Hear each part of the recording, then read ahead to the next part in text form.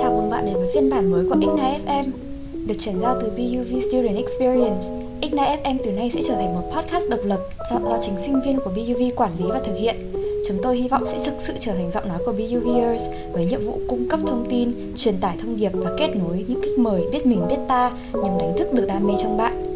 Podcast được phát sóng lúc 5 giờ thứ Tư cách tuần trên Spotify. Đồng hành với bạn trong số 11 là 4 cô gái dưới cái tên quen thuộc, Tổ đội miền Trung, một nhóm bạn đang học tập và làm việc ngay trong trường.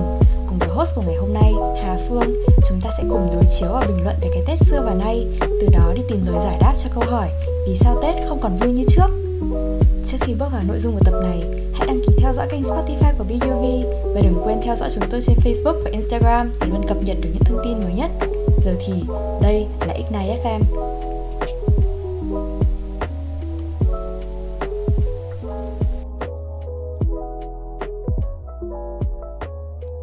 Ok, xin chào tất cả mọi người. Hello. Ok, trước khi mà mình bắt đầu đi vào podcast của ngày hôm nay thì giới thiệu lại một lần nữa, mình là Hà Phương và rất là vui vì ngày hôm nay tất cả các bạn đã đồng ý tham gia Ignite FM với chủ đề vì sao Tết không còn vui như trước. Đầu tiên thì mình muốn mời tất cả các bạn giới thiệu về bản thân mình trong vòng 2 câu, hoặc là nhiều hơn 2 câu cũng được nhưng mà ngắn thôi. Ok, bây giờ pick từ ai ta? Pick từ Ngọc trước nhé. Ok. Hello mọi người, mình tên là Thảo Ngọc và trong tổ đội miền Trung thì hay được gọi là Thọ hoặc chị Thọ vì mình lớn nhất tổ đội. Mình là cựu sinh viên của BUV ngành CCP và hiện tại thì mình đang làm việc tại chính BUV với vai trò là trợ giảng cho ngành CCP luôn. That's it. Yeah. Ok, tiếp nào. Dung nhé. Hello mọi người, mình là Hình Dung, đang học lớp 1910 IBM. Trong tổ đội miền Trung thì mọi người gọi mình là Nâu. Mặc dù mọi người vẫn hay nhầm mình là người Huế, nhưng thực ra mình là người Quảng Trị. Ok, thế thì Thư với An nào. An trước nhé. Tất cả mọi người, mình là Nhật An. Hiện tại mình đang học lớp 1910 IBM ở BUV. Mình đến từ Huế và để đáp ứng với kỳ vọng của mọi người về con gái Huế thì mình có một điểm mà nó khá giống với hình dung của mọi người về gái Huế là biết nấu ăn, còn lại thì không giống gì nữa hết. Xin chào mọi người, chúc mọi người sẽ enjoy cái podcast này. Rồi, cuối cùng là Thư. Xin chào tất cả mọi người, mình là Anh Thư. Thì hiện tại mình đang học 1910 CCP. Ở trong nhà này thì mình còn có một tên gọi khác nữa là Ni, nhưng mà không ai gọi cả. Mọi người vẫn hay gọi mình là Thư. Và mình cũng tới từ Huế. Ok, cảm ơn tất cả các bạn vì đã giới thiệu bản thân. Thì như ban đầu chúng mình có giới thiệu thì các bạn có một nhóm bạn, các bạn ở trong một nhóm bạn chung gọi là tổ đội miền Trung. Thì mình muốn hỏi là các bạn đã làm quen với nhau như thế nào?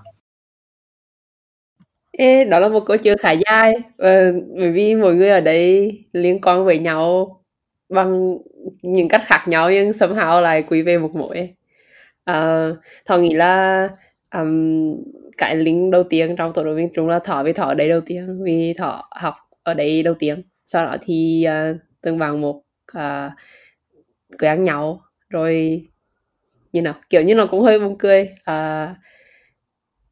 Thọ thì từ góc nhìn của Thọ nhá, thì Thọ quen Thư với quen Na là từ cấp 2 đến cấp 3 và hai bạn cũng có biết nhau nhưng chưa biết nhau nhiều bởi vì học cùng chung khối. Sau đó thì hai bạn cùng áp UV và vào đây học với Thọ. Sau đó nấu thì áp riêng, Thọ thì không biết nấu từ trước nhưng mà đến khi vào UV thì biết nấu. Và sau đó bởi vì tất cả mọi người đều cùng đến từ miền Trung ấy, từ Huế và từ Quảng Trị, thế là kiểu như là đồng hương với nhau khi học ở UV, nên là nó rất là tự nhiên trở thành một nhóm bạn chơi với nhau. Thế Thư có muốn nói thêm gì không? Thì một bổ sung thêm một cái nữa là hiện tại là Thư, Na và Nâu đang ở chung nhà. ở West Bay. Yeah. Quên. Thế thì khi mà hỏi thêm một tí là khi mà Dung An với Thư ở chung nhà thì có cảm thấy có cái khó khăn gì nhỏ mà muốn chia sẻ với mọi người không? Bóc phốt bằng công nha mọi người. Thực ra điều thú vị nhất là Na là người bị bắt nạt nhiều nhất trong nhà. Chắc đó là điều thú vị nhất. Đó thú vị với mọi người mà khó khăn nhất với em á. Còn thực ra với câu hỏi ban đầu là về tối đồ miền Trung á, thì em cũng muốn có bổ sung thứ hai là thực ra ở UV thì không chỉ có bọn em là những người bạn đến từ miền Trung duy nhất, mà ngoài ra thì về sau này càng có nhiều bạn hơn nữa. Và em cũng có chơi với các bạn Huế này, Quảng Trị hay Quảng Bình này, cũng có biết thêm một số bạn Nghệ An nữa. Nhưng mà cái nhóm bọn em thì thực ra là có quen nhau trước, kiểu hơi dây mơ rễ mã từ trước á, cho nên bằng một cách tự nhiên nào đó thì chơi thân với nhau. Nhưng mà ngoài ra thì cũng có những bạn khác nữa, càng về sau thì càng nhiều hơn. Ok, cảm ơn bổ sung của An nha. Chắc chắn là các bạn khi mà nghe podcast này thì các bạn cũng sẽ cảm thấy là wow, đây là một nhóm bạn rất là hay ho, và chắc là sau khi mà nghe xong cái tập này thì mọi người sẽ càng cảm thấy các bạn hay ho hơn nữa. Thực sự khi mà chuẩn bị cái tập này thì mình cảm thấy rất là tự tin tại vì đã có một cái dàn khách mời kiểu rất là hay ho và thú vị như thế này. Rồi thì bây giờ cũng đã sang năm 2022 là năm Dương rồi, và cũng chuẩn bị đến năm mới, năm con hổ. Thì các bạn hãy thử reflect một chút về năm vừa qua, xem là có điều gì mà khiến cho các bạn cảm thấy tự hào hay không, hay là có một cái động lực gì đấy khiến cho các bạn có thể vượt qua được những cái khó khăn của năm cũ. Rồi bây giờ mình sẽ pick ngược lại đi. Ban nãy là An nói cuối cùng đúng không? Bây giờ bắt An nói đầu tiên. Ủa Thứ mà, nhớ là Thứ đó. Thế Không. Okay, vừa rồi các bạn. Nhìn lại về một năm cũ ha. Em có xu hướng là khi nào mình reflect lại về quá khứ thì thường sẽ nhớ tới những lúc cầm hơn lúc thăng.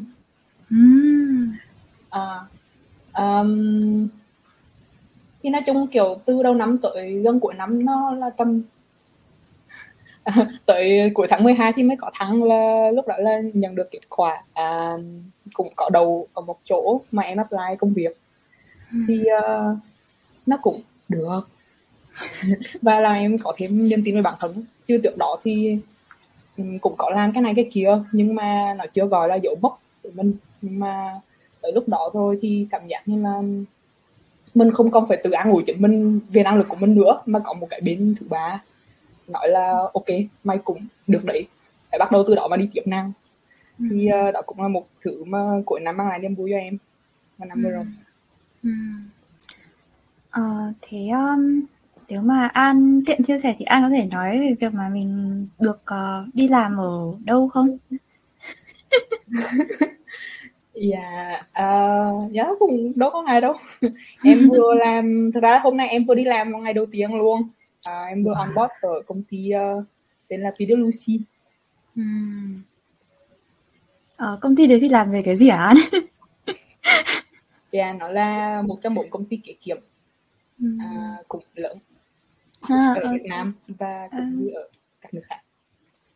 Yeah, chúc mừng An. Hôm nay là ngày đi làm đầu tiên, sao cũng thu luôn podcast tập đầu tiên luôn. Mong là bạn sẽ mang vía may mắn cho X9 FM trong suốt năm tiếp theo. Rồi. Rồi bây giờ chuyển đến Thư nha. Thì Thư năm ngoái năm vừa rồi có điều gì thú vị hay là hay là cái điều gì mà khiến Thư tự hào không? Thực ra năm vừa rồi ấy, thì nó có rất là nhiều sự thay đổi. Một phần cũng là dịch nó bất ổn ấy, cho nên là lúc thì ở Hà Nội, lúc thì ở Huế, rồi cũng vỡ hết bao nhiêu là kèo. Bởi vì Thư rất thích ăn lẩu, nên là Thư rất thích những bữa mà tổ đội cùng ăn lẩu với nhau. Nhưng mà năm vừa rồi thì những bữa tiệc lẩu thì cũng bấp bênh, lúc có lúc không. là cũng bởi vì có rất là nhiều cái sự thay đổi và Thư phải chọn chuyên ngành sáng tạo để tốt nghiệp, cho nên là nó cũng có rất là nhiều cái mới đối với Thư. Thế thì nói một chút về cái ngành mà Thư đang học ý, thì Thư đã có cái hình dung gì về việc mà cái dự án, cái đồ án tốt nghiệp của mình nó sẽ làm về chủ đề gì chưa? Trước đấy ấy, thì Thư hướng nghĩ là mình sẽ chọn graphic design để tốt nghiệp, nhưng mà tới cái kỳ vừa rồi ấy, thì Thư đã bắt đầu nhận ra là mình thích illustration hơn, và có một cái sự quyết định là đổi qua illustration. Và Thư có một cái sở thích là Thư muốn làm installation art, tức là nghệ thuật sắp đặt ấy, và triển lãm. Nhưng mà cứ sợ là kiểu làm mấy cái đấy hơi khó kiếm ra tiền ấy, cho nên là cái đoạn tốt nghiệp là lần mà Thư tranh thủ, có thể lần cuối cùng, hoặc hy vọng là sau này sẽ có cơ hội, thì Thư làm một cái interactive exhibition, là một cái triển lãm tương tác. Thế thì rất là hy vọng là đây sẽ không phải là lần cuối cùng của Thư. Cũng rất là hy vọng rằng là cái đồ án của Thư sẽ Thư có thể hoàn thành được cái đồ án với suôn sẻ nhất có thể. Rồi bây giờ chuyển đến Dung đi. Thì nghe nói là cái khoảng thời gian này Dung đang không ở Hà Nội mà Dung đang ở quê.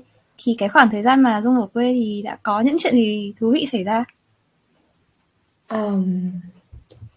Nói thú vị thì cũng không thú vị, mà nói không vui thì cũng không đúng. Tất nhiên là em về Hà Nội, em từ Hà Nội về nhà là từ tháng 7, là cũng nửa năm rồi. Cũng chưa từng nghĩ là mình đi học xong sẽ có một đoạn về nhà lâu đến như vậy. Tại vì lúc đầu thì về nhà là để chuẩn bị cho chuyến đi Sài Gòn đi thực tập cho đợt hè. Thì đem một vali về nhà toàn là áo quần mùa hè, nhưng cuối cùng lại ở hết một mùa đông. Rất là mưa, rất là ẩm, rất là lạnh. Thì nhưng mà bù lại thì lần đầu tiên được ở nhà sau 2 năm được ở nhà với ba mẹ với em lâu như vậy, thì cũng có nhiều điểm cũng vui và được cả nhà chăm sóc. Nhưng mà cũng rất là nhớ các bạn, tại vì có thể là tháng 4 mới gặp lại mọi người, tức là 9 tháng. Có một câu hỏi không Dung, đấy là Dung cũng vừa mới nói là Dung định đi thực tập, nhưng mà bây giờ lại lỡ mất cái chuyến thực tập này, thì Dung có thực tập online hay là làm gì khác không? Em nghĩ là cũng là một điều rất là thú vị, tại vì cái kỳ thực tập này thì thực ra em cũng khá là mong chờ á. Thì cuối cùng thì onboard cũng online. Lúc đầu mọi người cũng rất là hy vọng là sẽ được gặp nhau trực tiếp trước khi em đi học lại. Rồi mọi người hết hy vọng gặp nhau trực tiếp, tức là trước tháng 10, thì là hy vọng là được gặp nhau một lần trong năm 2020. Năm 2021 thì cũng không có gặp được. Thì nhưng mà em vẫn còn làm ở công ty tới bây giờ, và em sẽ vào Sài Gòn vào tháng 2, và cuối cùng cũng gặp được mọi người. Hopefully. Ok, hy vọng rằng là cái việc mà gặp được mọi người sẽ không còn là cái gì đấy xa vời nữa. Và rất là hy vọng là cái chuyến thực tập của Dung cũng sẽ nó sẽ có nhiều kỷ niệm hơn, để nhỡ đâu lại có một dịp khác mà quay lại X9 thì lại có chuyện để kể với tất cả mọi người. Rồi, cuối cùng thì chúng ta sẽ chuyển đến Ngọc. Thì trả lời đúng câu hỏi vừa rồi. Với Ngọc gọi là Ngọc xứng thọ đúng không? Bởi vì kiểu nói chung với tôi đôi miền Trung cảm giác xứng thọ thoải mái hơn ấy, nghe Ngọc nó kỳ quá. Thì đối với năm 2021 thì là một cái năm rất là nhiều thay đổi với Thọ. Cái thay đổi đầu tiên và nó to nhất và nó rõ ràng nhất là Thọ tốt nghiệp, và Thọ trải qua 6 tháng đầu năm rất là vất vả làm bài tốt nghiệp, bài đồ án tốt nghiệp.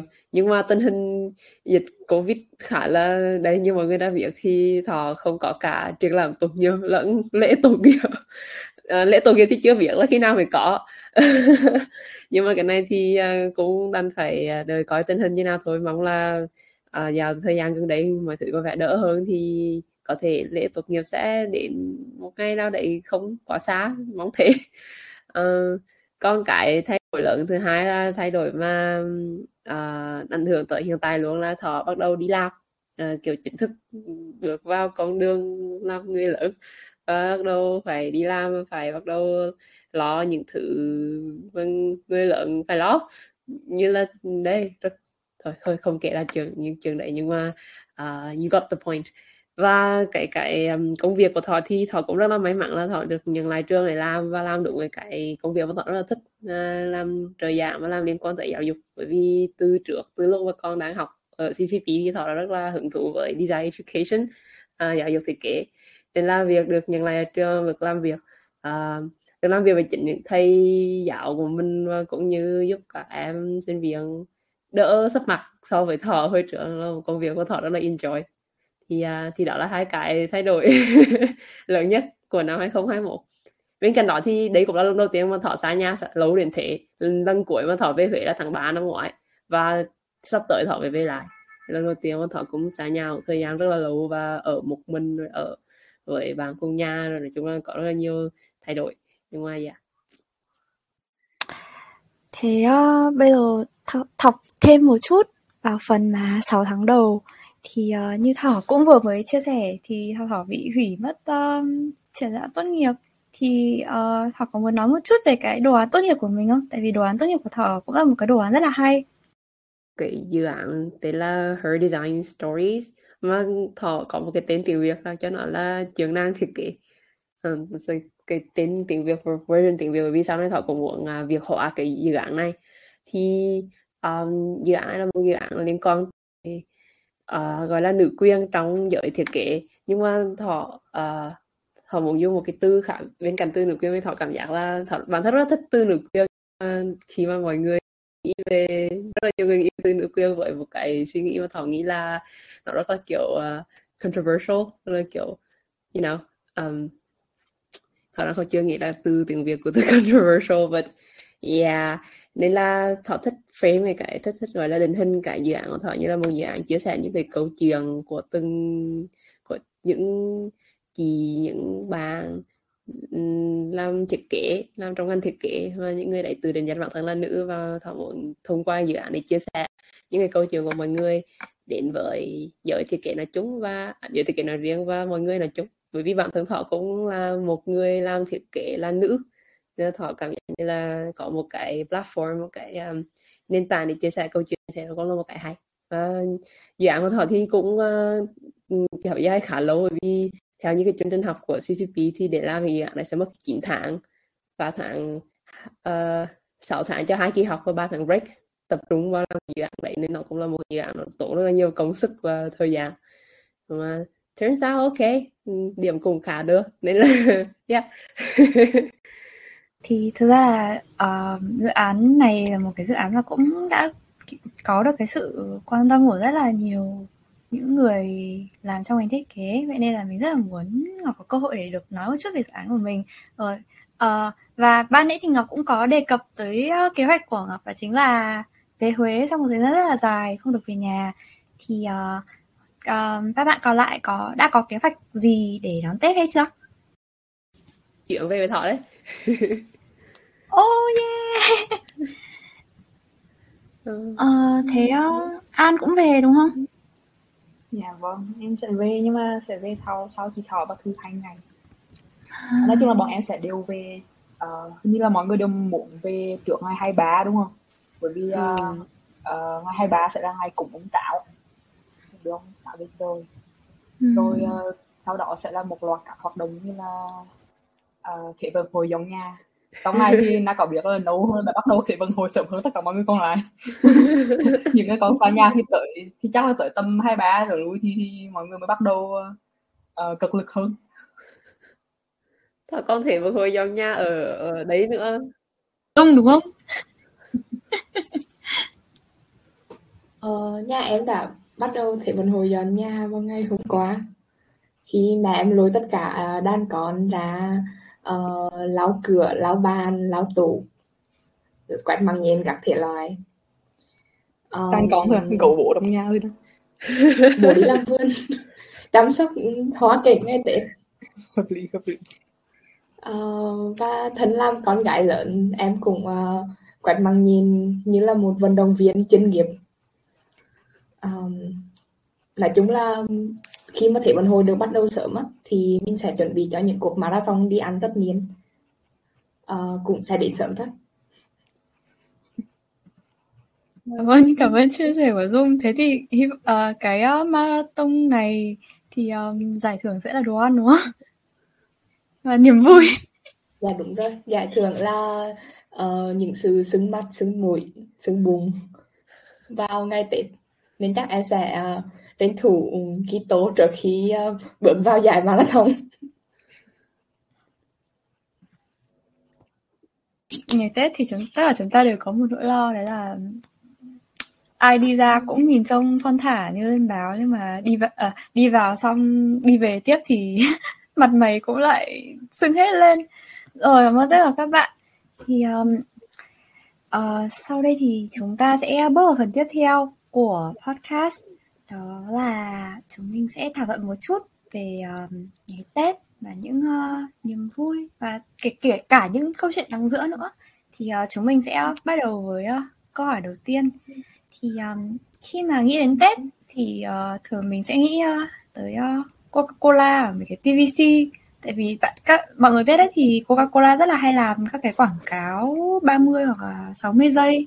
Xong có nói về chuyện mà kiểu có không khí đoàn viên, rồi mọi người quây quần tụ tập bên nhau, bên cạnh là một lon Coca đỏ in hình chim én hay cái gì đấy để thể hiện cho việc trở về nhà.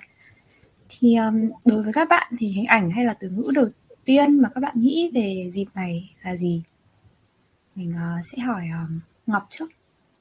Graphic designer. Nào, come on. Chưa qua graphic designer tiếp theo đi. Mời Thư.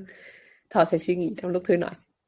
Nãy thì cái mà khiến Thư nhớ về Tết nhất là táo quấn.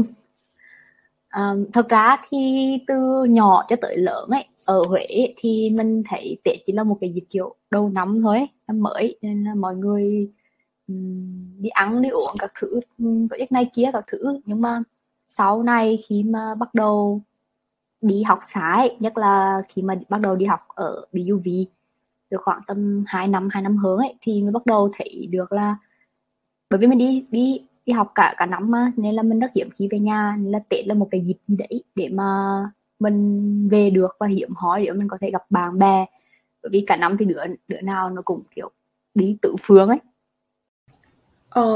Em nghĩ là có hai thứ để làm em nhớ tới Tết. Là một là sum vầy. Tại vì mọi người xung quanh kiểu họ hàng các thứ thì mọi người đi làm rất là xa, đi làm ở Sài Gòn, Hà Nội các thứ. Thì Tết khoảng 50 ngày là cái dịp để mọi người sum vầy lại, mọi người gặp nhau, ăn tất niên rồi đi chúc Tết các thứ. Thì thứ nhất là cái sum vầy đó. Và thứ hai là nhà em thì mỗi năm đều có mẹ gói bánh chưng.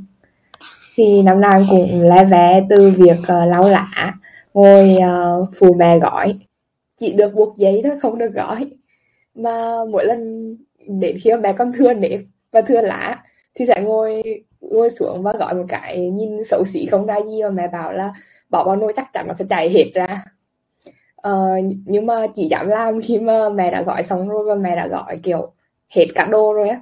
Còn nếu như mà gói trước thì mẹ sẽ định, mẹ sẽ kiểu đến yếu, mẹ bảo không, tại vì phá rồi hư hết lá, mẹ phải đi róc thêm lá. Tại vì nhà em gói bằng lá chuối ngay trong vườn nhà. Thì nó là một cái rất là, thực ra nó rất là dân dã. Sau này lớn lên thì thấy là bánh chưng ở mọi nơi thì đều khác bánh chưng ở nhà mình. Tại vì mọi người gói bằng lá giông, mọi người gói rất là to, rất là vuông, có khuôn các thứ. Nhưng mà bánh chưng ở nhà mình vẫn là bánh chưng mà làm em nhớ nhất, là bánh chưng của mẹ. Xích vai cái bánh trứng vô Huế cả cô ấy. Đi ra chơi đi. Tại luôn. Covid không đi được. Rồi thế thì mình sẽ đi tới An, xong rồi thì sẽ quay lại Ngọc nha. Rồi, An nói đi An. Ok. Ra đối với em câu này nó hơi khó. Thì nếu mà chỉ chọn ra một vài hình ảnh biểu trưng tiêu biểu của Tết thôi thì chắc em không chọn được. Bởi vì trong đầu em nó chạy một loạt luôn á. Thì em thấy là cái không khí từ chung của Tết nó sẽ là rộn ràng, và cái sự rộn ràng đó thì không bắt nguồn từ một cái hình ảnh duy nhất nào nó tạo ra hết. Nó là có thể là hồi nhỏ thì em sẽ thích cái khoảnh khắc cầm một đống phông bao lì xì xong rồi kiểu mặc áo khoác ở ngoài có túi á, thì em sẽ nhét ở mỗi túi một cái bao lì xì nó đầy hết túi luôn. Lớn lên một tí thì nó là đi mua hoa cúc với ba mẹ. Thêm một tí nữa là có thể là phụ mẹ cúng, đặt mâm cơm này lên rồi thắp hương. Cái mùi khói hương cũng là một thứ mà làm em gợi nhớ được đến. Cho tới gần bây giờ á, những năm gần đây khi mà em xa nhà rồi và Tết là dịp mà cả nhà em, bởi vì anh trai em cũng đi làm xa nữa, được thực sự quây quần ở vào một cái dịp mà nó dài đến một tuần thì nó là sum vầy. Nói chung là khi mà em nghĩ về Tết thì nó là một loạt hình ảnh trải qua, một âm thanh, một loạt mùi hương, và tất cả những thứ đó cộng lại mới tạo nên Tết. Đúng là sếp ha. Đó một cái câu trả lời rất là đầy đủ và sâu sắc của An. Thực ra là trong câu hỏi này cũng có nói đến từ ngữ, nên là cái từ rộn ràng mà An nói nó cũng phù hợp với cái câu trả lời. Thì cuối cùng thì chúng mình sẽ chốt lại bằng câu trả lời của Ngọc nha. Cái giữa các em là ai được nhiều lì xì hơn. Và Thỏ luôn nhớ là cái cuộc đua đấy nó rất là hay, bởi vì Thỏ trong cuộc đua Thỏ sẽ luôn là người rất là kỹ tính ghi lại tất cả các nguồn tiền thu về, tức là Thỏ sẽ có một cái số Thỏ sẽ ghi ai đưa cho bao nhiêu tiền ấy, nó kiểu it's actually a thing ấy. Thật mà. bây giờ nghĩ lại cũng thấy nó khá là buồn cười, vì bây giờ nó cũng là cái thói quen chi tiêu, ghi chép chi tiêu của Thỏ đến giờ nó vẫn như thế. Tức là bây giờ Thỏ vẫn lập một trang Notion ghi chép chi tiêu rất đầy đủ. Nó thể hiện từ hồi nhỏ ghi chép từng mỗi tiền lì xì một. Nó khá là một kỷ niệm khá buồn cười. Ok, nãy mọi người nói về thì sau đoạn thời gian sau này khi mà đi học rồi đi làm xa thì Tết cũng là một dịp thế.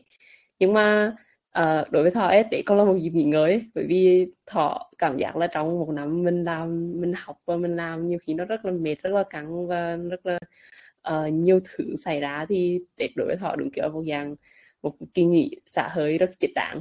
Được về nhà, được chăm bẵm, mặc dù lẫn đùng rồi nhưng mà về nhà vẫn là con mẹ thôi, mà cũng chăm cho thôi.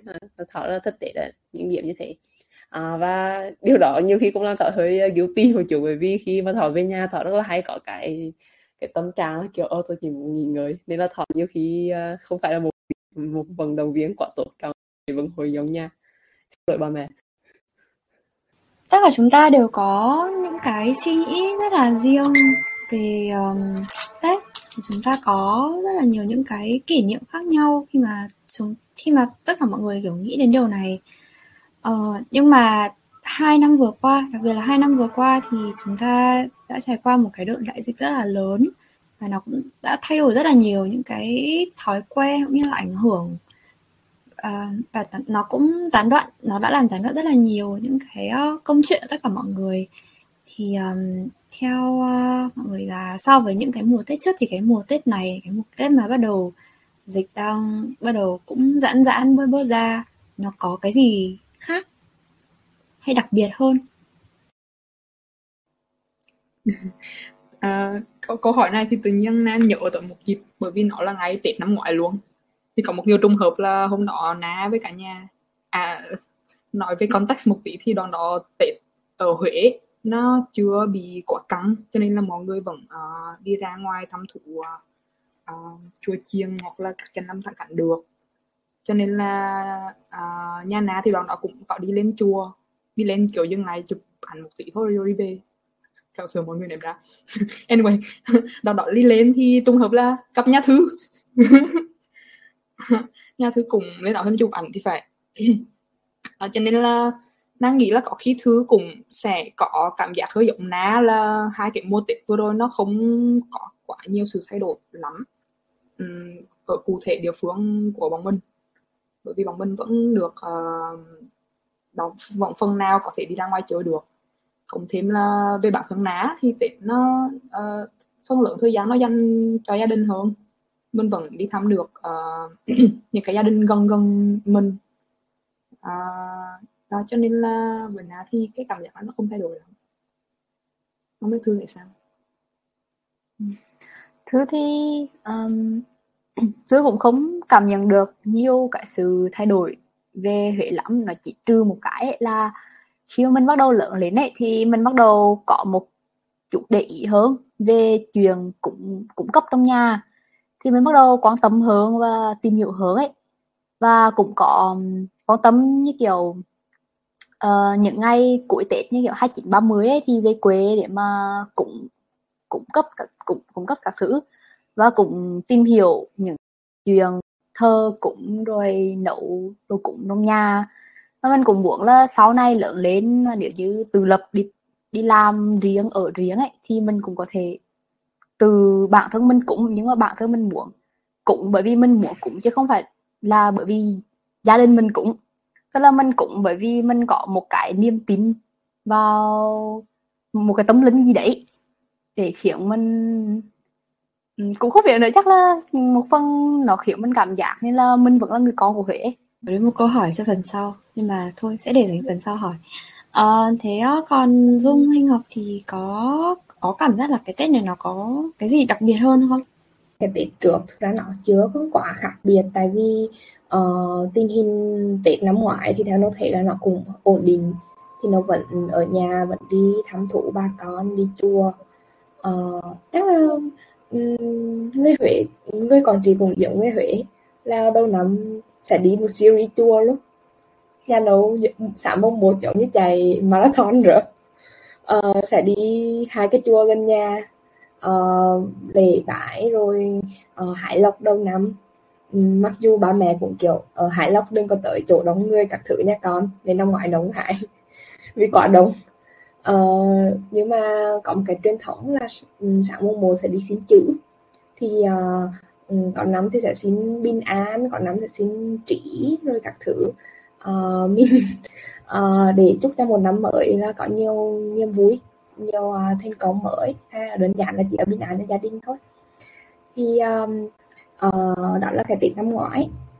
Còn thực ra năm nay thì nó thấy là cũng có một chút thay đổi, tại vì ở quê thì mọi người cũng bàn về Tết khá là sớm á, và có rất nhiều người còn đi xa quê, thì từ đầu tháng là các cô các bác tân nhà đã bắt đầu bàn về chuyện là năm nay con cái có về quê ăn Tết không. Thì sau một cái năm mà theo mọi người thấy thì nó cũng có nhiều mất mát, cũng có nhiều cái sự khó khăn á, thì hầu như tất cả mọi người đều muốn về quê ăn Tết, về sớm, dành nhiều thời gian hơn cho gia đình. Và cũng may là Sài Gòn cũng có vẻ hơi giãn dịch ra một chút, thì cũng vùng xanh các thứ thì các anh chị rồi các cô chú cũng bắt đầu lên kế hoạch về Tết, và mọi người cũng không có mong cầu gì nhiều, mọi người chỉ muốn là bình an mạnh khỏe về thăm gia đình thôi. Năm ngoái thì tình hình Huế vẫn ok, chưa có gì quá gọi là căng thẳng. Tuy nhiên thì cái Tết mà khác biệt nhất đối với Thọ là cái Tết năm 2020, bởi vì Tết đấy là Tết đầu tiên Thọ không ăn Tết ở nhà, mà được đấy là Thọ đang đi thực tập ở bên Indo, nên là Thọ ăn Tết ở bên đấy, và lần đầu tiên Thọ được trải nghiệm Tết ở một nền văn hóa khác, ở một đất nước khác.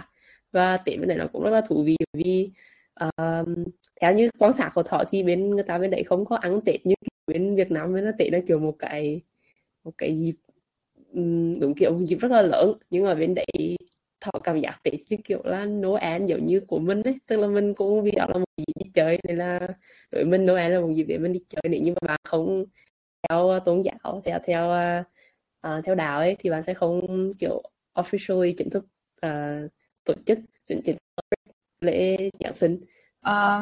Tết ở các nước thì người ta sẽ có những cái quan niệm khác nhau, nhưng mà tại vì kiểu mình ở Việt Nam là một cái khu vực mà giáp Trung Quốc, nên là cái cách mà mình tiếp cận với Tết nó sẽ khác nhiều. Mình muốn hỏi một chút là có một cái sự việc hay là hoạt động nào mà các bạn tham gia khiến cho các bạn cảm thấy không vui, hay là làm cho các bạn cũng phải suy nghĩ ít lâu không? Rồi thì mình sẽ mời, thế rồi mình mời tất cả mọi người trước rồi.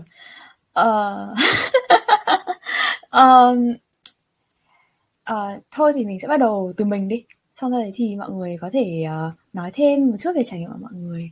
Thì cái trải nghiệm mà khiến cho mình cảm thấy khá là không được vui lắm khi mà nhắc tới Tết là khi mà mình đi mua đồ, đặc biệt là đi mua đồ sát giao thừa, ví dụ như là giao thừa là 30 đúng không? Thì mình hay đi mua đồ vào tầm 29 hoặc là sáng 30. Thì cái tầm đấy mọi người nếu mọi người để ý thì sẽ có những người mà bán đào, những người ta bán hạ giá ấy, để cho mua nốt để người ta còn đi về.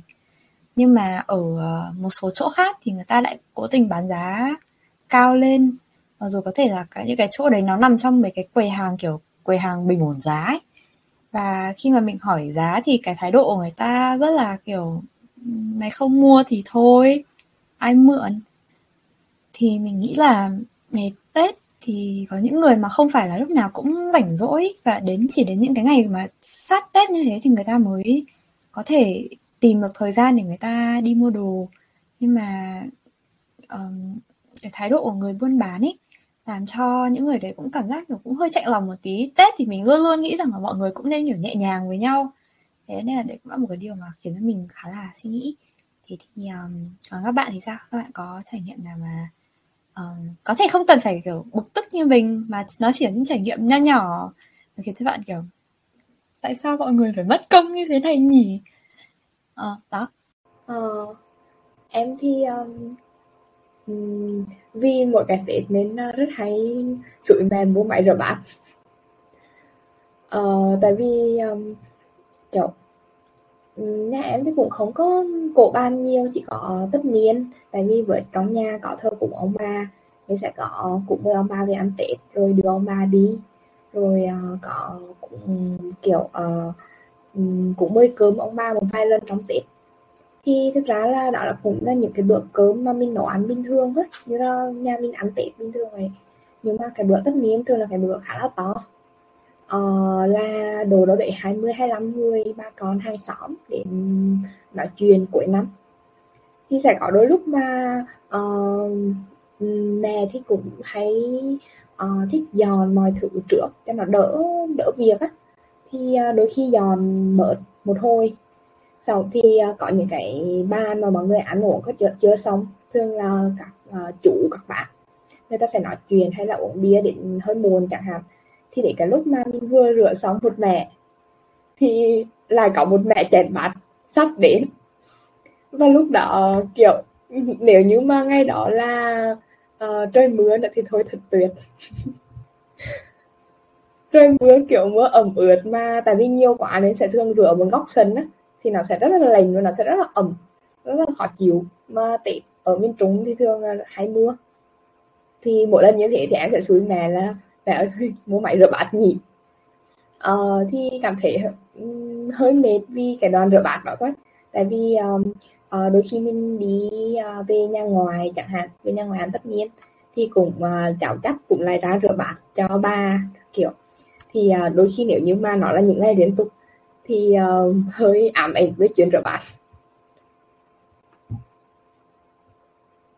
Rửa bát đúng là một câu chuyện đáng buồn của mọi nhà. Và ai có một câu chuyện gì mà cũng hơi liên quan đến rửa bát nhưng mà nó không theo hướng đấy không? Thực ra Thứ là một ở trong nhà thì Thứ là một người rất thích rửa bát hơn nấu ăn.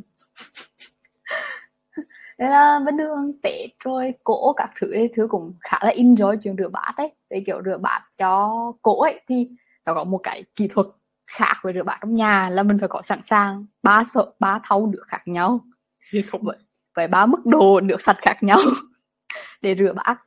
Nhưng mà cũng đồng ý với Nấu về cái vấn đề là bản thân mình là người tự nguyện rửa bát, nhưng mà nó không có nghĩa là mình có nghĩa vụ, luôn luôn có nghĩa vụ về rửa bát, mà là mọi người nên cùng giúp nhau để mà dọn dẹp, chứ không thể khi nào cũng nhất là đổ cho con gái trong nhà được. Chứ thật ra bản thân mình thì cũng rất là enjoy chuyện rửa bát. Nhưng có phải ý thứ là kiểu mọi người không nên mặc định đó là một cái điều hiển nhiên con gái trong nhà phải rửa bát, đúng rồi. mà mọi người nên có một tí quan tâm hoặc là động viên khích lệ để biết và mình được trân trọng á, đúng không? Đúng rồi, hoặc là lao vào làm cùng thì càng tốt. Đâu phải Thứ cũng đã từng chia sẻ về kinh nghiệm rửa bát. cũng thấy là 3 cái thau nước là y chang luôn. Chắc là ở đâu cũng thế, tại vì ở nhà mình cũng thế. Nhà mình cũng 3 thau rửa bát. Nhưng mà cái khác là Nhà bác Thọ cũng thế, vì bình thường nhà Thọ mà ăn cỗ thì về nhà bác chứ không có ăn ở nhà của Thọ, nên là khi mỗi lần rửa bát mà rửa bát ăn cỗ là cũng rửa bát 3 thau. Nhưng mà mọi người có thấy là ý là ở chỗ mọi người á, trong 3 cái người ở 3 cái thau rửa bát đó chưa bao giờ có một người đàn ông nào không? Nhà Thọ có, nhà Thọ là gọi là có 2 thằng em họ, thì thường hội đồng rửa bát là 3 chị em.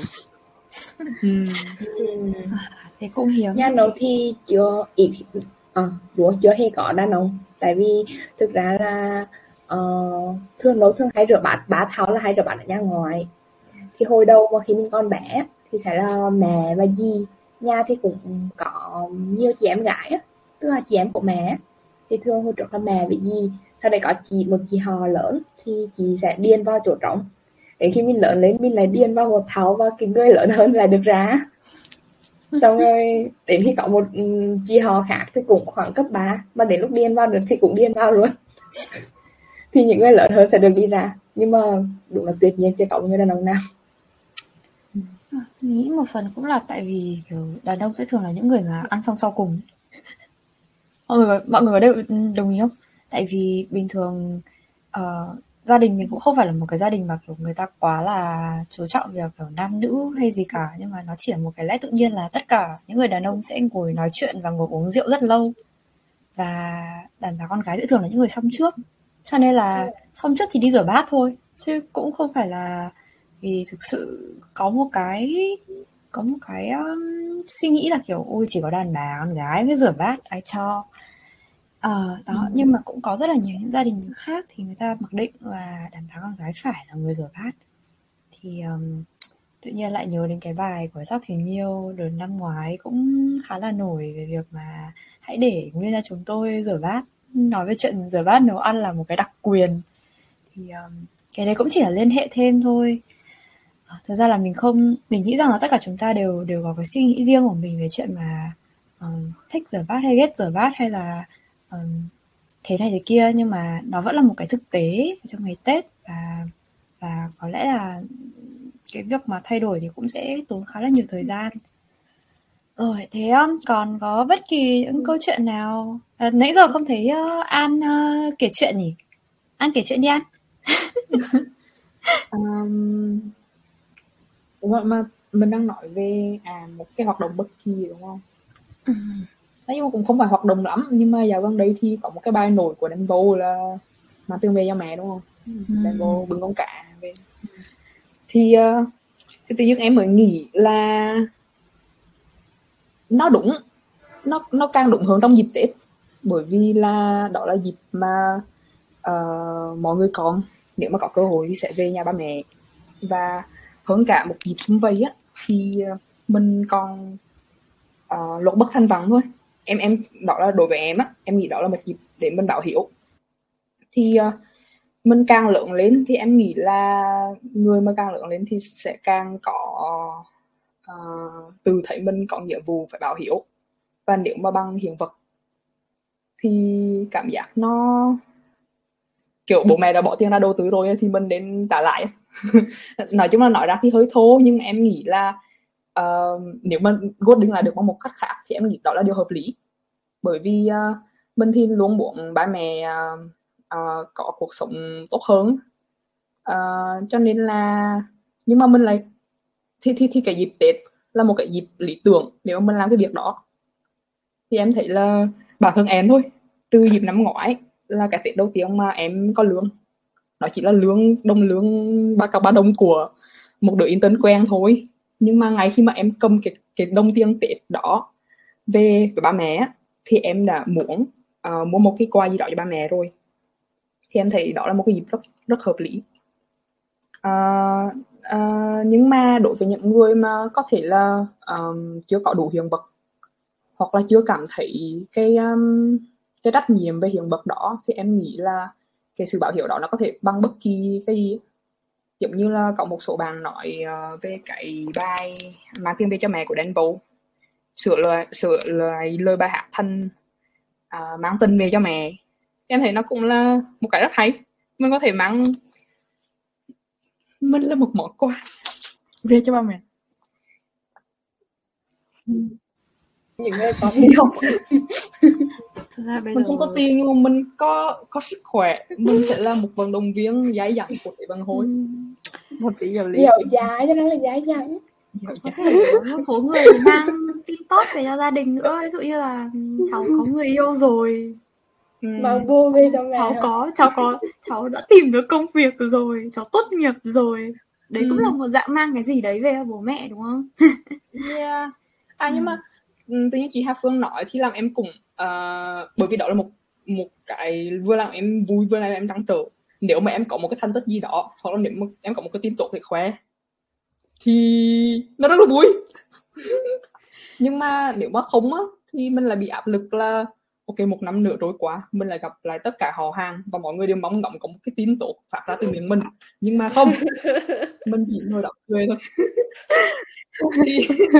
thì em nghĩ là mình hay nghe nói về câu chuyện là người lớn hay hỏi những câu vô duyên. Những cái câu thì em nghĩ cái sự vô duyên đó nó đến từ áp lực mà người ta tạo ra cho mình, cho lớp trẻ. Lương tháng bao nhiêu, đã có người yêu chưa. Thì em nghĩ là cái dịp Tết nên là cái dịp, nếu mà có tin vui thì hãy để mọi người tự chia sẻ. Còn người lớn có thể là bực vô tình đặt áp lực lên bọn trẻ con, bọn em lại. Hoặc như chỉ cũng bởi vì do người ta quan tâm ấy, người ta không biết ấy nên người ta mới hỏi ấy. Cho nên là mình cũng không thể cắt được. Nhưng mà nếu mà cái sự quan tâm đó nó nhẹ nhàng, nó tinh tế hơn thì mình sẽ cảm thấy bớt áp lực hơn và mình sẽ trân trọng cái lời hỏi thăm đó. Thực ra nếu như mà cái lời hỏi thăm đó nó chỉ được voting lại thành là năm nay có gì để kể không, thì thực ra là bọn mình đều có rất là nhiều điều để kể. Nhưng mà ví dụ như hỏi một người ế lâu năm là năm nay có người yêu chưa, hay là một bạn mới thất nghiệp năm ngoái hỏi thì cháu đã có việc chưa, thì đôi khi hơi đâm vào tim một chút. Yeah, true. Thì Ngọc đã là người chính thức đi làm rồi. Thì cái suy nghĩ của Ngọc về cái chuyện mà áp lực này nó như thế nào? Hoặc là có một cái câu chuyện gì mà nó liên quan tới áp lực mà Ngọc nghĩ rằng là mình có thể gặp phải không? Ví dụ kiểu tiền mừng tuổi chẳng hạn. Có cảm thấy là cái vấn đề đấy khiến cho Ngọc cảm thấy kiểu lo lắng, hay là cái thái độ của Ngọc nó lại như thế nào khác?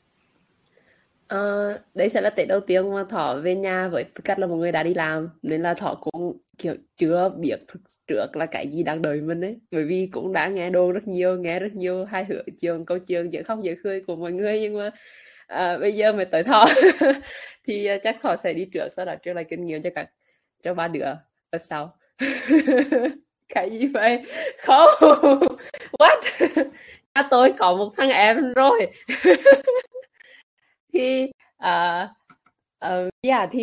nói chung là nói về chuyện những cái câu hỏi của họ hàng đi, thì đấy Thỏ cũng biết, Thỏ chả biết là Thỏ sẽ đối như thế nào khi được hỏi. Thỏ nghĩ là cứ trả lời thôi, cứ trả lời những cái mà mình đang nó đang như thế nào thì trả lời như thế đấy.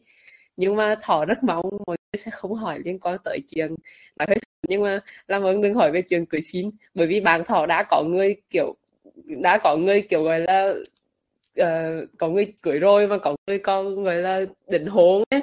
Nó kiểu như là cảm giác kiểu mới có 21, 22 tuổi, kiểu quá sớm với Thỏ ấy. Và Thỏ đã thấy có một số bạn bè của Thỏ như thế rồi. Sau đó thì nên là Thỏ rất là mong là Thỏ sẽ không phải đúng những câu hỏi liên quan đến chuyện khi nào cháu cưới. Sợ lắm. Còn về chuyện công việc rồi thì nếu Thỏ nghĩ nếu như mà Thỏ được hỏi thì Thỏ cũng sẽ tránh. Thỏ không thích nói về những cái đấy lắm, cảm giác nó là một cái thông tin mang tính cá nhân khá cao ấy, và Thỏ nghĩ mình có quyền từ chối trả lời. Chỉ mong là mọi người khi mà bị Thỏ từ chối trả lời thì sẽ không kiểu touchy. Lúc nãy Phương có nhắc tới chuyện tiền lì xì, Thì chắc đây cũng là năm đầu tiên Thọ sẽ đổi vị trí để đi lì xì cho người khác, chứ không những lì xì của ba mẹ nữa, cũng như không có cơ hội được nốt lại ai lì xì cho mình nữa.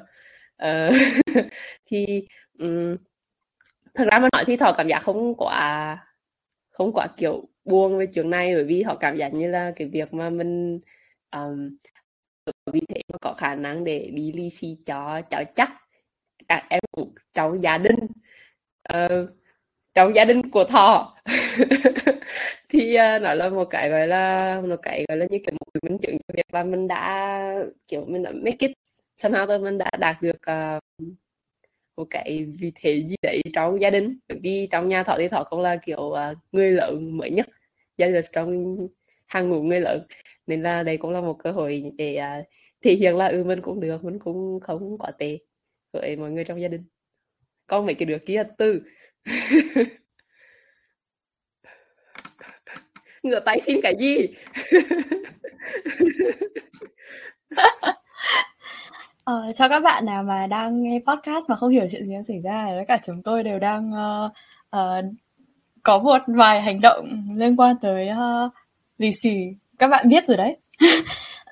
Rồi thế thì bây giờ mình nói lại một chút đi. Bây giờ mình thử kết lại một chút đi, là từ những cái trải nghiệm như thế thì mình cũng đoán rằng là các bạn sẽ có một cái suy nghĩ khác liên quan tới cái chủ đề của chương trình. Thì như các bạn đã biết thì cái câu hỏi đầu tiên mà chúng mình đặt ra khi mà gửi cho các bạn cái lời mời đấy là chúng mình muốn nói về việc mà vì sao Tết không còn vui nữa, hay là nó có cảm giác kém vui so với trước đây.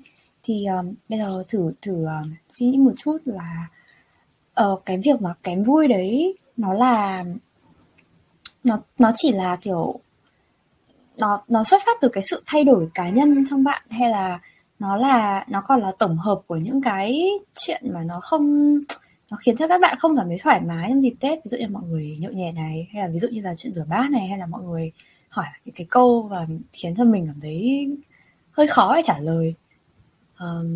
Câu này thì mình sẽ để free panel, các bạn nào muốn xung phong thì các bạn cứ thế bật mic trả lời thôi nhé. Thư thì Thư nghĩ là nếu như mà đối với Thư của tầm hơn 2 năm trước ấy, khi mà Thư đang học lớp 12 ấy, thì Tết bây giờ có thể nó sẽ không vui nữa.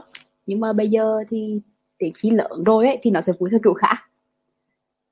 Như kiểu mình có thể nói tới chuyện rửa bát các thứ ấy, nhưng mà nhìn vào một khía cạnh khác thì đến khi mình lớn lên ấy, thì mình bắt đầu chia sẻ những cái nỗi niềm trong chuyện rửa bát với các chị, các dì, các mẹ trong nhà. Có một keyword mà Thư vừa nói mà nó thấy rất đúng là mình có những niềm vui kiểu khác. Đó là nếu mà trả lời cho câu hỏi của chị Hà Phương là tại sao Tết bây giờ không còn vui nữa thì em thấy câu hỏi đó có đúng không? Vì đối với em Tết vẫn luôn vui, chẳng qua là mình vui kiểu này hay kiểu khác thôi. Thì tất nhiên là nó sẽ luôn có những cái sự kiện hoặc là những cái tác động bên ngoài mà nó không hoàn toàn đúng theo ý mình, nhưng mà cuộc sống mà thì thì em thấy điều quan trọng hơn là cái số niềm vui và những cái rộn ràng, những cái tất cả những cái gì Tết mang lại, cái sự vui vẻ đó nó vẫn luôn vượt hẳn hơn những cái vấn đề bên cạnh khác mà em có trong dịp Tết. Và có thể là càng lớn lên thì mình sẽ có những áp lực này kia, những cái trọng trách mà mình tự đặt lên bản thân mình hoặc là người khác đặt lên bản thân mình, nhưng mà mình hãy cố gắng suy nghĩ theo một cách khác thì và mình tìm ra cái niềm vui trong đó. Thì giống như là hồi xưa mình thích chuyện lì xì, nhưng mà lớn lên khi mình có tiền rồi thì mình thích đi lì xì cho mọi người vậy. Thay vì mình nghĩ đó là một cái trách nhiệm mà mình phải móc tiền túi ra đưa cho mọi người vì đó thì mình nghĩ là mình đã tới tuổi ăn nên làm ra rồi nè, và đó là một cái hành động nhỏ thôi mà tự nhiên lại mang lại cho mọi người niềm vui, thì nó cũng là thứ khiến mình hạnh phúc. Đồng quan điểm. Như là có một câu trong Friends ấy, đoàn Rachel bắt đầu cắt những cái thẻ thì Monica có nói là welcome to real life, it sucks and you're gonna love it. Không liên quan, nhưng Thọ không hiểu vì sao phải cắt thẻ, bạn hoàn toàn có thể gọi ngân hàng và hủy thẻ. Nhưng mà gọi ngân hàng hủy thẻ xong thì người ta cũng yêu cầu cắt thẻ mà. Mình thì không biết là trải nghiệm của mọi người như thế nào, nhưng mà khi mà mình thông báo hủy tài khoản thì ngân hàng cũng làm thủ tục cho mình, xong bảo là về nhà nhớ bẻ thẻ làm đôi nhé. Chắc là để thẻ không thể sử dụng được thẻ nữa. Thế Okay, today I learned. thế còn Dung thì sao? Tại vì Tết với nó là một phần thể giống thương, một phần thể giống na. Tức là khi mà mình lớn lên á, tức là những cái quan điểm của mình, những cái góc nhìn của mình cảm thấy là mình được mọi người lắng nghe nhiều hơn. Ví dụ như nó cũng nói chuyện với mẹ về chuyện là con thấy việc rửa bát này có những vấn đề ABC, hay là con thấy việc những cái việc trong nhà các thứ thì con cũng muốn biết, như là thứ muốn tìm hiểu về việc cung cấp các thứ chẳng hạn. Nó thì không hứng thú đến mức đó, nhưng mà nó vẫn biết, nó vẫn luôn có một cái checklist trong đầu là ok, đến Tết thì mình sẽ làm gì. Và nhà nó thì thường có một cái process luôn á, tức là những cái việc đó là những cái việc mà mình phải làm thì mình biết và mình nói ra, mình giúp đỡ mọi người, thì mình cảm thấy mình được đồng hành với ba mẹ hơn, mình hiểu dần thế giới của người lớn hơn. Thứ hai thì vẫn luôn thấy Tết vui, tại vì có một phần là em của nó thì còn khá là nhỏ, cũng mới cấp 1, cấp 2, thì thực ra Tết đối với mình thì bởi vui theo kiểu là mình không có rong rắn đi nhận ly gì, nhưng mà các em thì cũng rất là vui. Và mỗi lần Tết mà thấy chị về chẳng hạn thì các em rượu ra rượu rịt rồi lấy cái này cái kia cho chị, thì nó lại vui bằng một cách khác. Và mình thấy là tại vì mình vẫn luôn coi đó là một cái dịp để mình quay về với gia đình á, thì mình thấy là cái dịp đó thì cái mục đích mình vẫn luôn có, thì chỉ cần gia đình mình vui là được. Thì mình có thể nhận thấy được rằng là chắc là cái vì khoảng cách cả về thời gian lẫn về mặt địa lý, mà cái suy nghĩ của mình nó sẽ dần dần nó trở nên family oriented hơn. Tức là nó sẽ xoáy xung quanh việc là đây là một cái dịp để chúng ta ở bên cạnh người thân, chúng ta có thể yêu thương họ nhiều hơn, hoặc là học hỏi nhiều từ họ hơn. Ngoài ra thì cũng có thể là có một vài cái ý mà liên quan đến thờ cúng á, thì nó sẽ là như kiểu giữ gìn truyền thống. Đó là ý của mình. Nên là mình thấy là đây cũng là một cái gì rất là tốt để có thể kiểu thảo luận thêm về cái câu hỏi này. Tại vì thực sự là cũng có những người nghĩ rằng là Tết đã bớt vui. Nó không phải là vui theo kiểu khác, mà nó là thực sự là nó cũng chỉ là một ngày lễ bình thường thôi á. Rồi, cảm ơn tất cả các bạn. Thế thì bây giờ mình sẽ chuyển sang phần thứ 3 của podcast ngày hôm nay. Còn một phần nữa cơ. Trời ơi, mọi người đừng nhìn tôi bất ngờ như thế. Viết trong kịch bản rồi mà. Rồi, bây giờ chúng ta sẽ cùng đi đến 20 năm nữa, 10 đến 20 năm nữa, khi mà các bạn trở thành người lớn đủ lông đủ cánh. Có thể là các bạn sẽ có gia đình hoặc không, các bạn có thể thành đạt hoặc không. Nhưng mà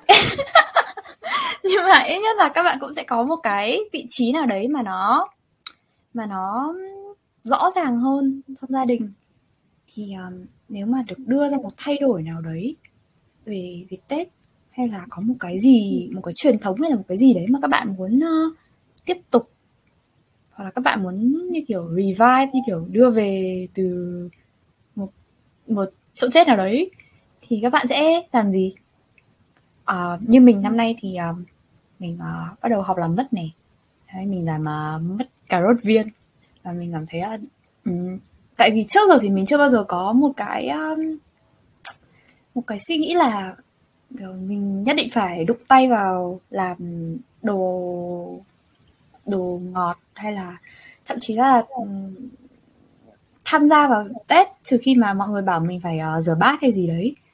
Vậy nên là đây cũng là một cái bước chuyển biến mới, mà mình nghĩ rằng là trong 10 hay 20 năm nữa thì mình cũng sẽ cố gắng để càng ngày càng làm ra được nhiều món ngon, thậm chí là tự chịu trách nhiệm cho việc làm cỗ. Còn các bạn thì sao? Và nãy thì Thư cũng có nói về chuyện mà cúng á, thì mình cũng muốn nghe Thư chia sẻ việc này. Thực ra Thư con chưa biết ngày mai ăn gì, cho nên là hỏi Thư 20 năm nữa ấy, thì cũng không biết đâu. Bởi vì 20 năm nữa nó rất là xa, và cũng có thể có rất là nhiều những cái sự thay đổi ấy. Thì như mình nói là mình cũng muốn tìm hiểu về chuyện cúng, thì hy vọng là mình có thể bắt đầu cái sự nghiệp cúng nhưng mà bảo vệ môi trường hơn một tí chứ nó sẽ không kiểu đổ vàng mã tự tung cả lên, hay là mình làm cho cái việc cũng thành một cái thứ gì đó nó nhẹ nhàng hơn, nó tôn trọng cái tín ngưỡng, cái niềm tin của mỗi người hơn là đó là một cái truyền thống bắt buộc phải theo ấy. Có thể chia sẻ một chút về góc nhìn của mình được không? Ok. Nó thì nghĩ là có chào ấy, với một người mà luôn chối bỏ sự thật năm nay mình 21 tuổi như nó thì cái việc nghĩ tới 10-20 năm nữa thực sự là một điều quá khó khăn. Hôm trước nó vừa bị mẹ sửa miệng là 21 tuổi rồi, không phải 20 tuổi nữa. Thì nó nghĩ là có một vài điều mình muốn làm. Thứ nhất là muốn gọi được bánh trứng tử tế để mẹ không đá ra khỏi mỗi lúc đá ra khỏi cái mâm gói bánh trưng. Đó là điều thứ nhất. Thứ hai là nghe hẳn buồn cười nhưng mà biết chặt gà. Tại vì chặt gà quá xấu nên mỗi lần mà kiểu làm con gà, kiểu gà cúng xong rồi á, thì nó thay vì chặt gà nó sẽ đi bóp gà. Mọi người biết làm gỏi gà không? Thì người ta sẽ xẻ từng miếng thịt gà ra, chứ người ta sẽ không chặt nữa.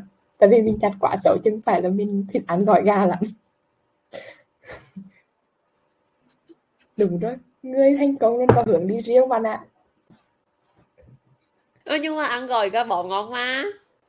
Yeah, true. Yeah. Và tôi nghĩ là ngon hơn ăn gà chặt, đúng không mọi người? Đúng, Thọ cũng thấy rồi. Thọ chọn xẻ gà. Đó là một lựa chọn, chứ không phải là bởi vì tình huống là do không chặt gà không được. Nhưng mà hình như ngoài Bắc không biết món đấy phải không? Bởi vì Quý không biết món đấy. Thọ phải tả ra ấy. Ở Hà Nội, không phải ở Hà Nội mà ở Thanh Hóa chắc cũng có, tại vì nghe quen quen. Ừ. I don't know about Thọ others. Thọ cũng không rõ, có thể Quý không care về việc ăn gà. Thế thì bây Rồi. giờ xếp câu hỏi này cho hai người thì câu hỏi sau sẽ hỏi An với Ngọc nha. Tại vì Ngọc cũng bị buffering một chút. Thì ngày hôm nay thì sau buổi trò chuyện ngày hôm nay thì bạn nghĩ rằng là trong cái đợt Tết sắp tới này thì bạn sẽ muốn làm thêm điều gì để cái trải nghiệm nó trở nên trọn vẹn hơn, hay là nó tốt hơn cho mình và cho cả những người khác nữa? Rồi bắt đầu từ Ngọc đi. Về bản thân, về riêng cái Tết này, Thọ cảm giác nó cũng sẽ là một Tết bình thường, bởi vì mặc dù về nhà ăn Tết nhưng Thọ vẫn bận việc và vẫn có những cái việc kiểu chạy nên trong suốt Tết đấy.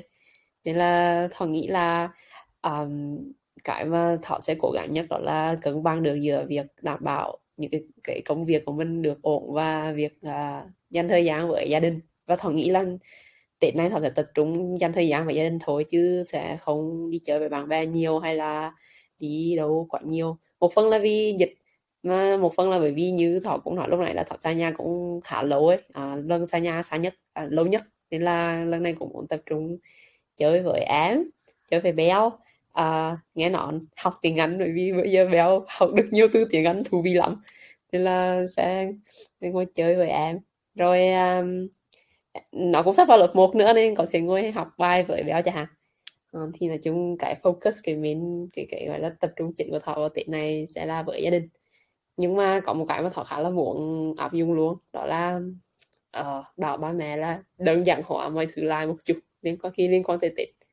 Thọ cảm giác thế, kiểu bình thường Tết đối với Thọ nó là đôi lúc nó sẽ có một cái process rất dài, kiểu đi ăn nhà này nhà nọ nhà kia, làm cái này làm cái nọ làm cái kia, làm rất nhiều thứ.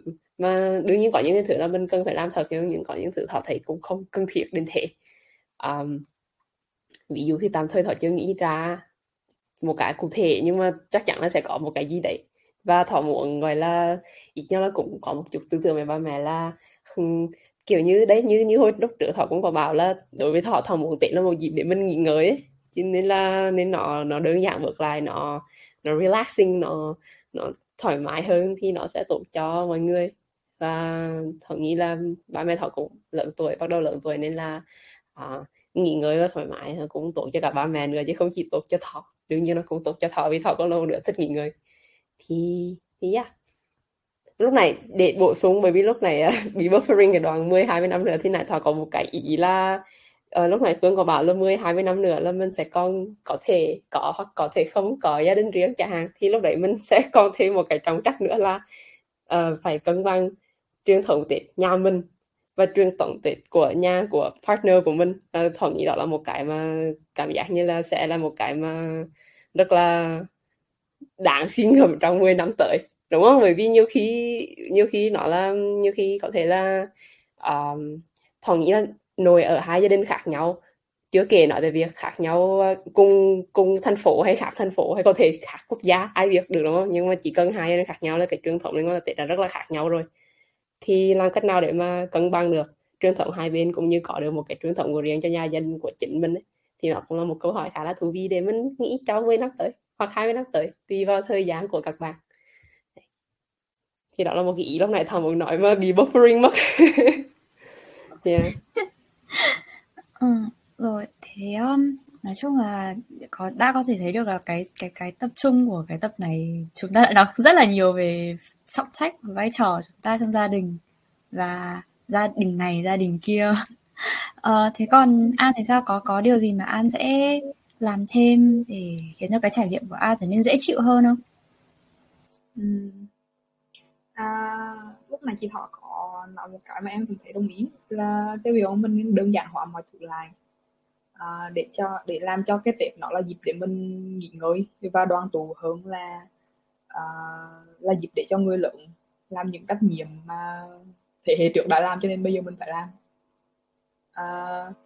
Tôi nhớ em cũng có một cái quan sát khác ở ngay nhà em luôn, là ví dụ như là em về nhà thì em sẽ muốn mẹ bớt làm lại đi. Em sẽ hơi căng nhăn một tí, và cái căng nhăn đó nó thực ra nó xuất phát từ quan tâm của em đối với mẹ thôi, nên mẹ nghỉ đi, mẹ mua bớt đôi giày lại chứ không cần đốt nhiều như vậy, rồi dọn dẹp thì cùng phân ra cho cả nhà làm, bla bla bla, nói chung là để đơn giản hóa lại. Nhưng mà chính mẹ em cũng là người về căng nhăn với ba ngoại em về việc là nói chung về một việc gì đó mà em cũng không quá nhớ nữa, nhưng mà nói chung là em thấy là có vẻ như là các thế hệ sau đều có một cái gì đó không hoàn toàn đồng ý với cái cách làm của thế hệ trước.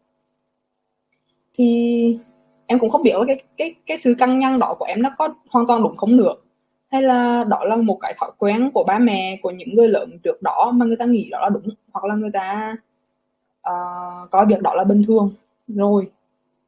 Thì em nghĩ đó cũng là có thể là sắp tới đợt Tết này em về em sẽ quan sát thêm xem là cái gì mới thực sự là phù hợp nhất, vừa cho cái thói quen cổ hủ trước giờ của gia đình, và cái gì là và cái đó có giống với cái niềm vui hoặc là những cái mà mang lại hạnh phúc cho mình không.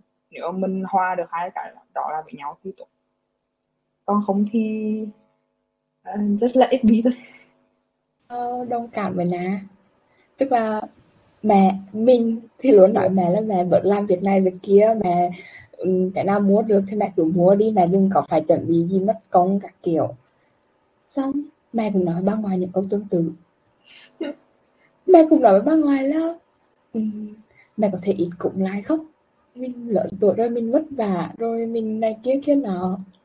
Thì rất giống Na luôn. Thì nó nghĩ là một phần nào đó thì nó có thể mẹ là ví dụ như những cái việc mà mẹ không muốn bà ngoại làm á, thì một là mẹ sẽ đề xuất một cái hướng đơn giản hóa, hoặc hai á, là mẹ tìm một cái giải pháp nào đó mà hoàn thành rồi mẹ đem tới thẳng cho bà ngoại luôn. Ví dụ hồi trước bà ngoại tốn rất nhiều thời gian đi mua bệnh này kia, bệnh chứng, bệnh tét, thì mẹ nó kiểu bao luôn phân gói bệnh chứng bệnh tét của nhà ngoài, sáng 30 ship về một cái nồi, ok đây trong này có từng này từng kia, đặt chỗ này chỗ kia bao nhiêu cái, thì để cho bà ngoại bớt nghĩ cái việc đó.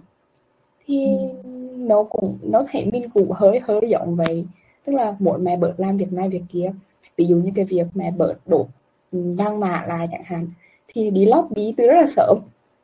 Thôi mà con ở Hà Nội là đầu tháng 12 sẽ nhắn kiểu mẹ ơi năm nay thế này thế nào.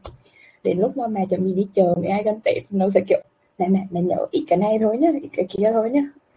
Xong mẹ sẽ kiểu mẹ sẽ quay lui, mẹ vừa hơi lườm lườm, mẹ cũng sẽ vừa kiểu con bé này nói cũng có vẻ đúng nhỉ, nhưng mà cũng sẽ hơi lườm lườm, nghịch nối biết gì kiểu đó. Thì nó nghĩ là những cái mà mình muốn thay đổi thì nếu như mình tin nó là đúng thì nên kiên trì để mà nó nên kiên trì để ba mẹ hay những người lớn hơn sẽ có cái sự tiếp thu tiếp nhận đó. Tại vì thực ra là mọi người nó nghĩ để thay đổi một cái gì đó thì thực ra tốn rất nhiều thời gian, ngay cả bản thân mình thì cũng rất là cứng đầu. Cho nên là nếu như mình tin cái điều đó là đúng, điều đó là tốt thì mình có thể là cứ kiên trì với việc đó thôi.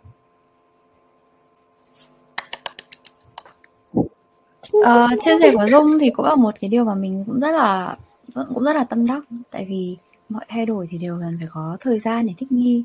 Tại chúng ta cũng đâu có phải là tự nhiên làm người đâu, mà chúng ta phải chúng ta cũng phải từ một cái loài gì đấy, chi gì đấy, xong chúng ta cũng phải tiến hóa lên các thứ. Nếu mà tin vào thuyết Darwin, chứ còn mình không chắc là thuyết Darwin bây giờ có còn đúng nữa hay không. Nhưng mà tất nhiên là mọi thứ cũng sẽ đều có sự vận động, sự thay đổi nó sẽ diễn ra.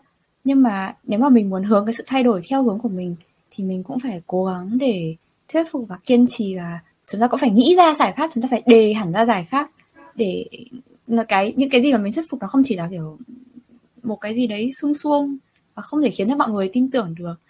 Rồi cảm ơn tất cả các chia sẻ của các bạn. Thì bây giờ chúng ta đã tiến tới phần khá là kết của của tập ngày hôm nay. Thì trước hết là mình muốn hỏi cảm nhận của Thư đi. Thế Thư cảm thấy là cuộc nói chuyện ngày hôm nay như thế nào hả Thư? Would recommend. Would try again. Chắc các bạn không biết thì đó là một câu cửa miệng của nhà chúng tôi mỗi khi có một trải nghiệm gì đó rất thú vị. Thế Dung đang không ở nhà thì Dung cũng trả lời y hệt như thế hả Dung? Dung có điều gì sâu sắc hơn muốn nói không? Triết gia của chúng ta.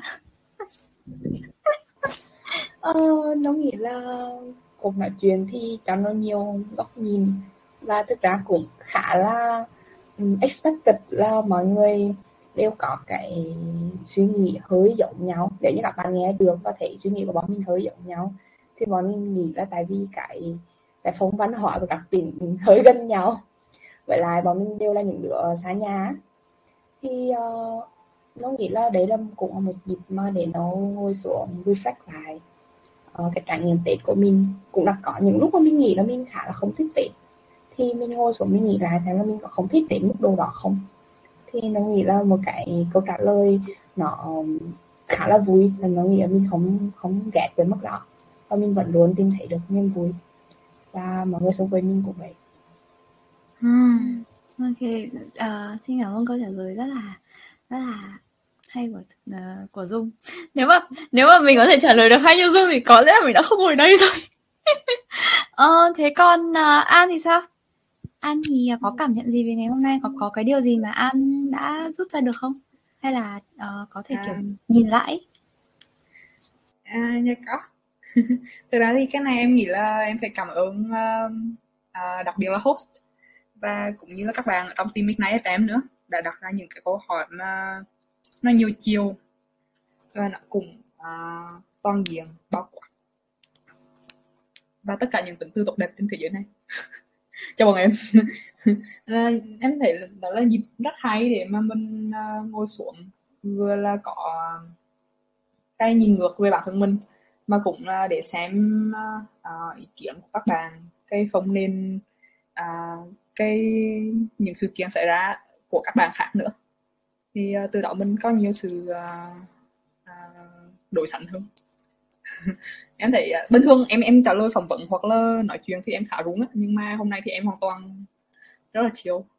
Em nghĩ đó là một cái thành công của Ignite FM, có thể nói về trộm vía.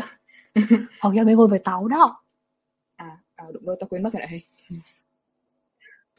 Mình cũng không dám nhận cái thành công này, nhưng mà mình sẽ nghĩ rằng là tại vì bây giờ mọi người cũng đang ngồi ở trong một cái không gian thoải mái ở trong nhà của mọi người. Sau đấy thì mình cũng cố gắng, đây cũng chỉ là một cuộc nói chuyện, vậy nên là cái cảm giác thoải mái nó sẽ tới. Và mình cũng rất là vui tại vì An đã nhận lời, cảm ơn An. Thế cuối cùng Thảo Ngọc thì sao? Thảo có cảm nhận gì về cuộc nói chuyện này?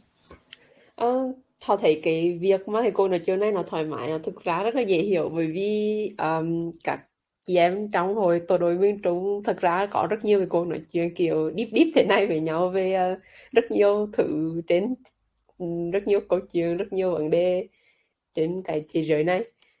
Nên là kiểu cái cảm giác mà nó không quá khớp ấy, kiểu cảm giác tự nhiên khi mọi người suốt ngày cứ đùa, nói giỡn, nói đùa, nói vui với nhau thôi, xong tự nhiên bắt ngồi xuống nói về một chuyện nghiêm túc thì sẽ cảm thấy hơi khớp, đúng không? Nhưng mà với hồi tôi Miền Trung thì đây là một chuyện diễn ra cũng khá nhiều.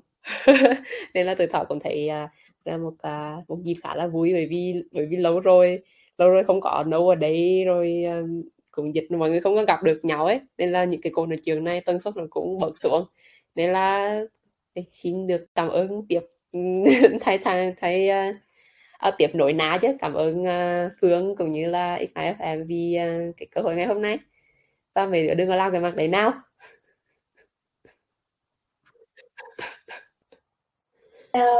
Đúng là nếu như không có Ignite FM thì thực ra cả hồi mỗi lần mà ngồi xuống bảo là cả nhà ơi hôm nào set up một cái khó chẳng hạn, thì cũng rất là lâu mới set up được. Nó cũng rất là lâu rồi không nói chuyện với chị Thọ, chắc từ tháng 10, tháng 11 gì đó. Rồi thì tới tí nữa set up khó không? Nó nghĩ là Tí nữa set up có không? một công đôi việc thực sự. Đúng rồi. Tranh thủ thôi. Ok, anyway, cảm ơn team Ignite làm rất là nhiều. Một podcast tất niên. Chúng mình cũng rất là vui tại vì có thể có cơ hội để giúp cho các bạn vừa có một cái cuộc nói chuyện sâu sắc với nhau về một cái chủ đề và nó cũng khá là gần gũi với mọi người, vừa cũng tạo ra một cái cơ hội để mở ra một cái cuộc nói chuyện hoặc là một cái chủ đề mà có thể là những người khác cũng sẽ chưa bao giờ suy nghĩ, nhưng mà bây giờ thì họ sẽ suy nghĩ về nó. Chúng mình cũng rất là vui khi mà có tất cả các bạn ở đây. Và như chúng ta cũng nhưng mà Dung vừa mới dứt lời thì bây giờ cũng rất là tất niên rồi, nên là chúng mình muốn nhờ các bạn chuyển tới một lời chúc với những bạn thính giả mà đang lắng nghe Ignite FM. Các bạn có lời chúc gì không? Đâu nghĩ là chúc mọi người năm tới có nhiều điều suôn sẻ hơn năm cũ và thật là nhiều sức khỏe.